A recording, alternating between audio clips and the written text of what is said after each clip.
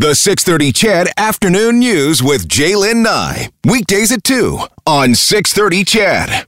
There are a lot of questions about antibodies and immunity to COVID-19. Well, researchers in Toronto working hard to try to answer some of those questions with the Action to Beat Coronavirus study. Dr. Prabhat is one of the lead researchers and director of the Centre for Global Health Research at St. Michael's Hospital of Unity Health Toronto. Dr. Jha joins us this afternoon. Welcome to the show. Good afternoon, Jaylen. And thank you for joining me. I'm excited to talk to you about this. I think that this study is exciting. What are you hoping will come from it? Tell us how it's going to work. The goal is to try to answer a simple question. How many Canadians have been infected with the virus that causes COVID? And to do this, what we will undertake is to work with a reputable polling company, which is Angus Reid polling organization, and survey something like 10 to 11,000 Canadians across the country, ask if they've had any symptoms that might suggest COVID, and then ask those that complete the poll, regardless of whether they've had symptoms or not, to agree to do a simple home blood test that would involve us mailing out very much a do-it-yourself home kit where they take a small pinprick, like a little needle that diabetics use, for example, to puncture their skin, and put their blood on the special paper, and then they mail that back to us. And what we would do is examine then all of the results, all of the data that come in, and test them for antibodies, which is a sign that people have had past infection to the virus that causes COVID. And what we want to learn is very simply how many Canadians have been infected, and in particular, how many older Canadians. So we're oversampling the population age 60 or greater, because those are the Canadians at greatest risk. It has been interesting trying to find out how many Canadians have been infected, because we know that there's the symptomatic cases, of course, but we have heard a lot about asymptomatic cases as well when it comes to COVID-19. So it will be interesting to see what those numbers, and I know you're a scientist, Dr. Jha, but if you were to guess, would you guess that number is very much higher than the numbers that have been reported? We don't know. That's the thing. In science, If you know, then you shouldn't do the science. If you don't know, then you should do the science. Yeah. And the Angus Reid poll, they did an online poll of 4,000 Canadians in April asking about symptoms in March. And at that time, about 8% of Canadians reported symptoms indicative of COVID. But now we don't know whether that was COVID or the flu. So the idea is now we're going to do another round, and we'll be able to see whether people have had their symptoms, the number of people with symptoms has gone up or gone down. And then importantly, ask, even if they had symptoms or they didn't, if they would provide a spot of blood, then we can determine exactly what you've outlined, how many people without infections or without obvious symptoms had infections. Those are the asymptomatic infections. And that, in turn, is going to be quite key to being able to protect seniors, because the COVID has this very weird curve. The prevalence of infection doesn't appear to be so high at older ages, but the death rates and the hospitalization rates are very high. So we want to try to get to the bottom of that. Now, the other thing that we'll do, which is really quite important, is all of those that agree, we will offer them their results back. So we tell them if they're highly likely to have been infected, somewhat likely, or not likely. And when we do, we will also seek permission to say, can we come back to you in 6 months and test you again? And the idea there is, if, for example, you or I had been infected, then we would have antibodies now, And the key question is, does that stay in your system to fight the virus, which means you would be immune to a potential second wave? Or does it drop like the common cold, where as we all know, you can get one cold after another because the immunity to the whatever you first had wanes very quickly. So that's a very key piece of information that we don't have, and which this study will get. There has been a lot of talk about immunity when it comes to COVID-19, and we've heard about herd immunity. We've heard about people wanting to know about this to say, okay, well, I can go do what I want. But I think it's important to remember too, because we've heard about people saying this is that you can't use that as an immunity passport at this point, can you?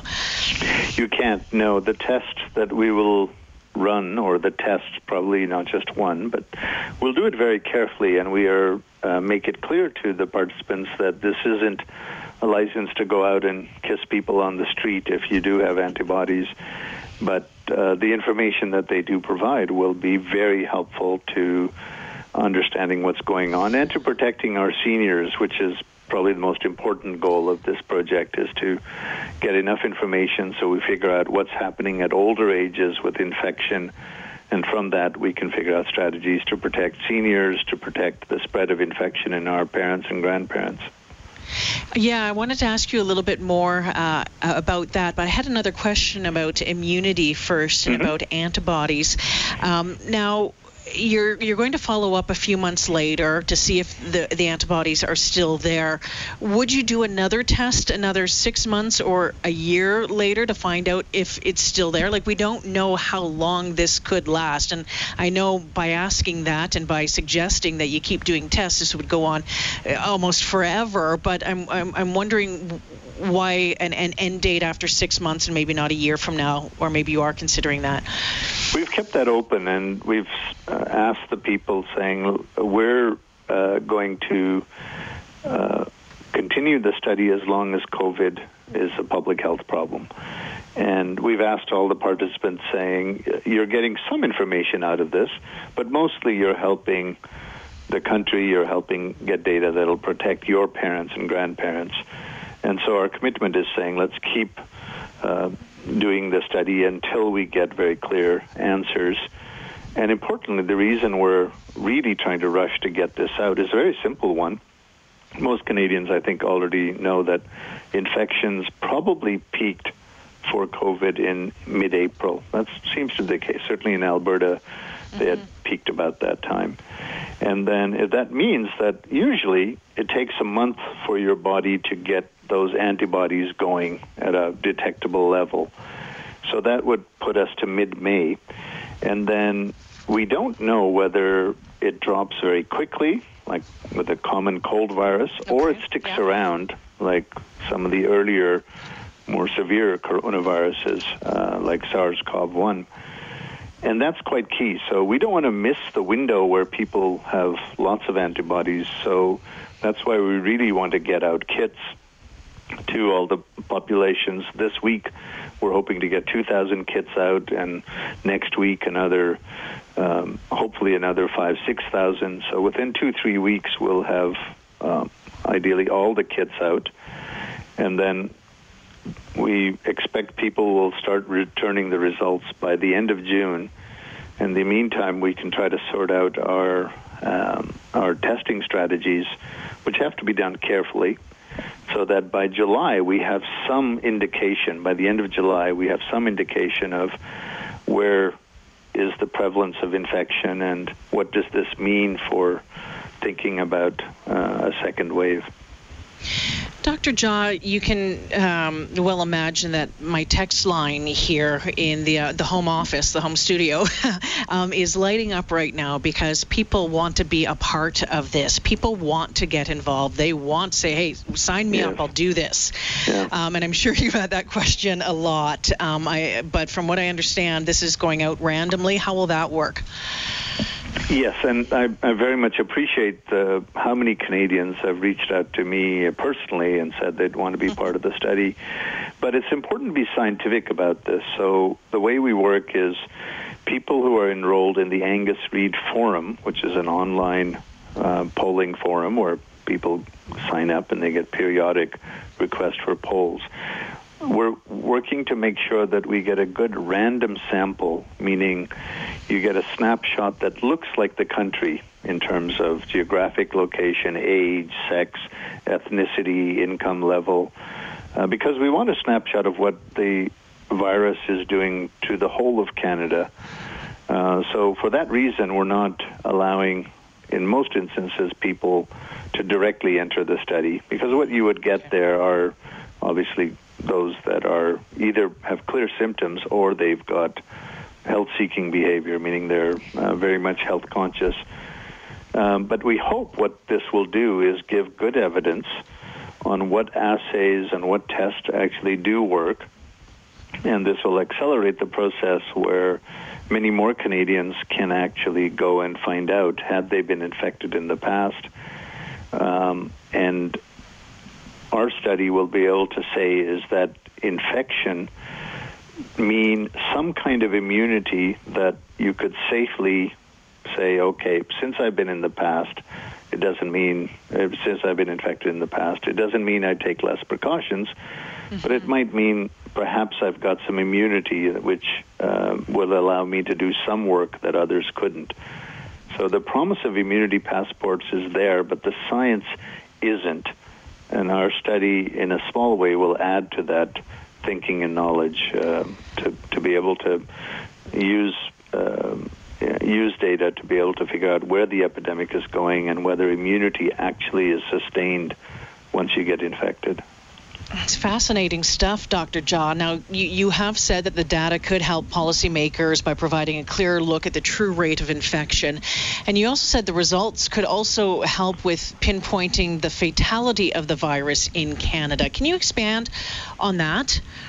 Sure. So one of the big concerns that I certainly flagged very early on in my own kind of Twitter world was, let's pay attention to the nursing homes and to older folks, because they're very quickly the virus established as being a very efficient killer of older people, particularly older men, and we still don't know why. I mean, there might be some key risk factors.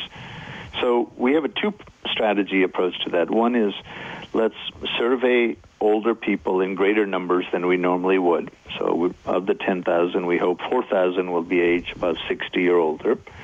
And the second is, once we know how many older people are infected, then we can use the mortality data that does come from Canada and from routine sources to be able to look at how many people died and how many were infected. So you have a numerator and denominator, and that's what's commonly called the infection fatality rate.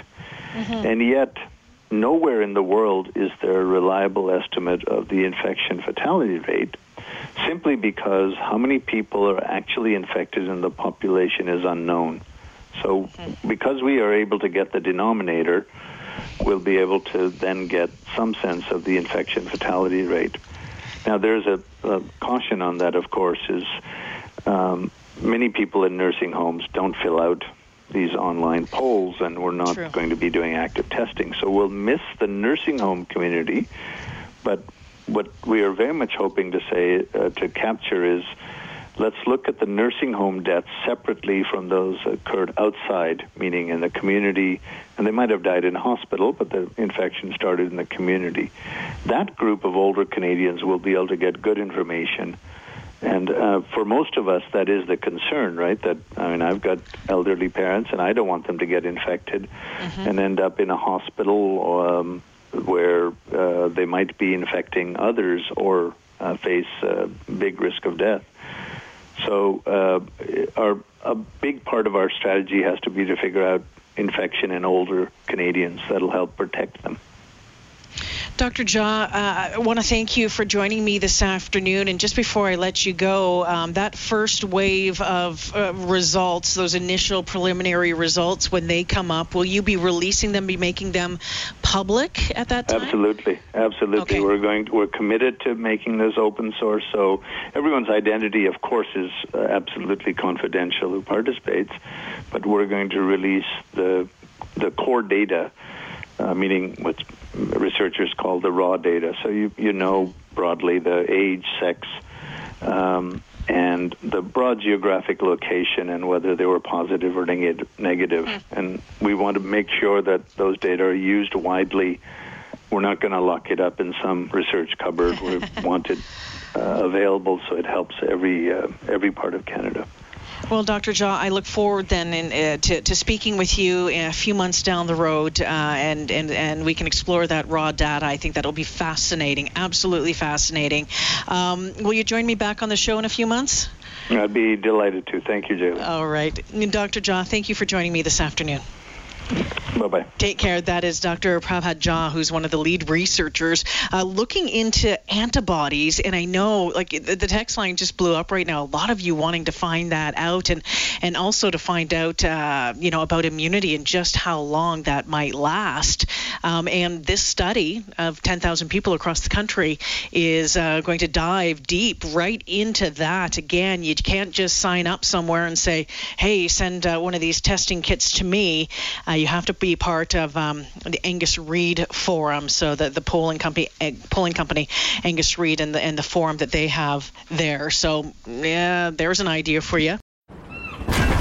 911. 911. What's your emergency? I'm on a cruise ship. There was an explosion. Oh my God, the ship is sinking. I can't get out. There's water everywhere. We're going down. I've got a lock on your location. Stay with me. Hurry. Hello? Are you there?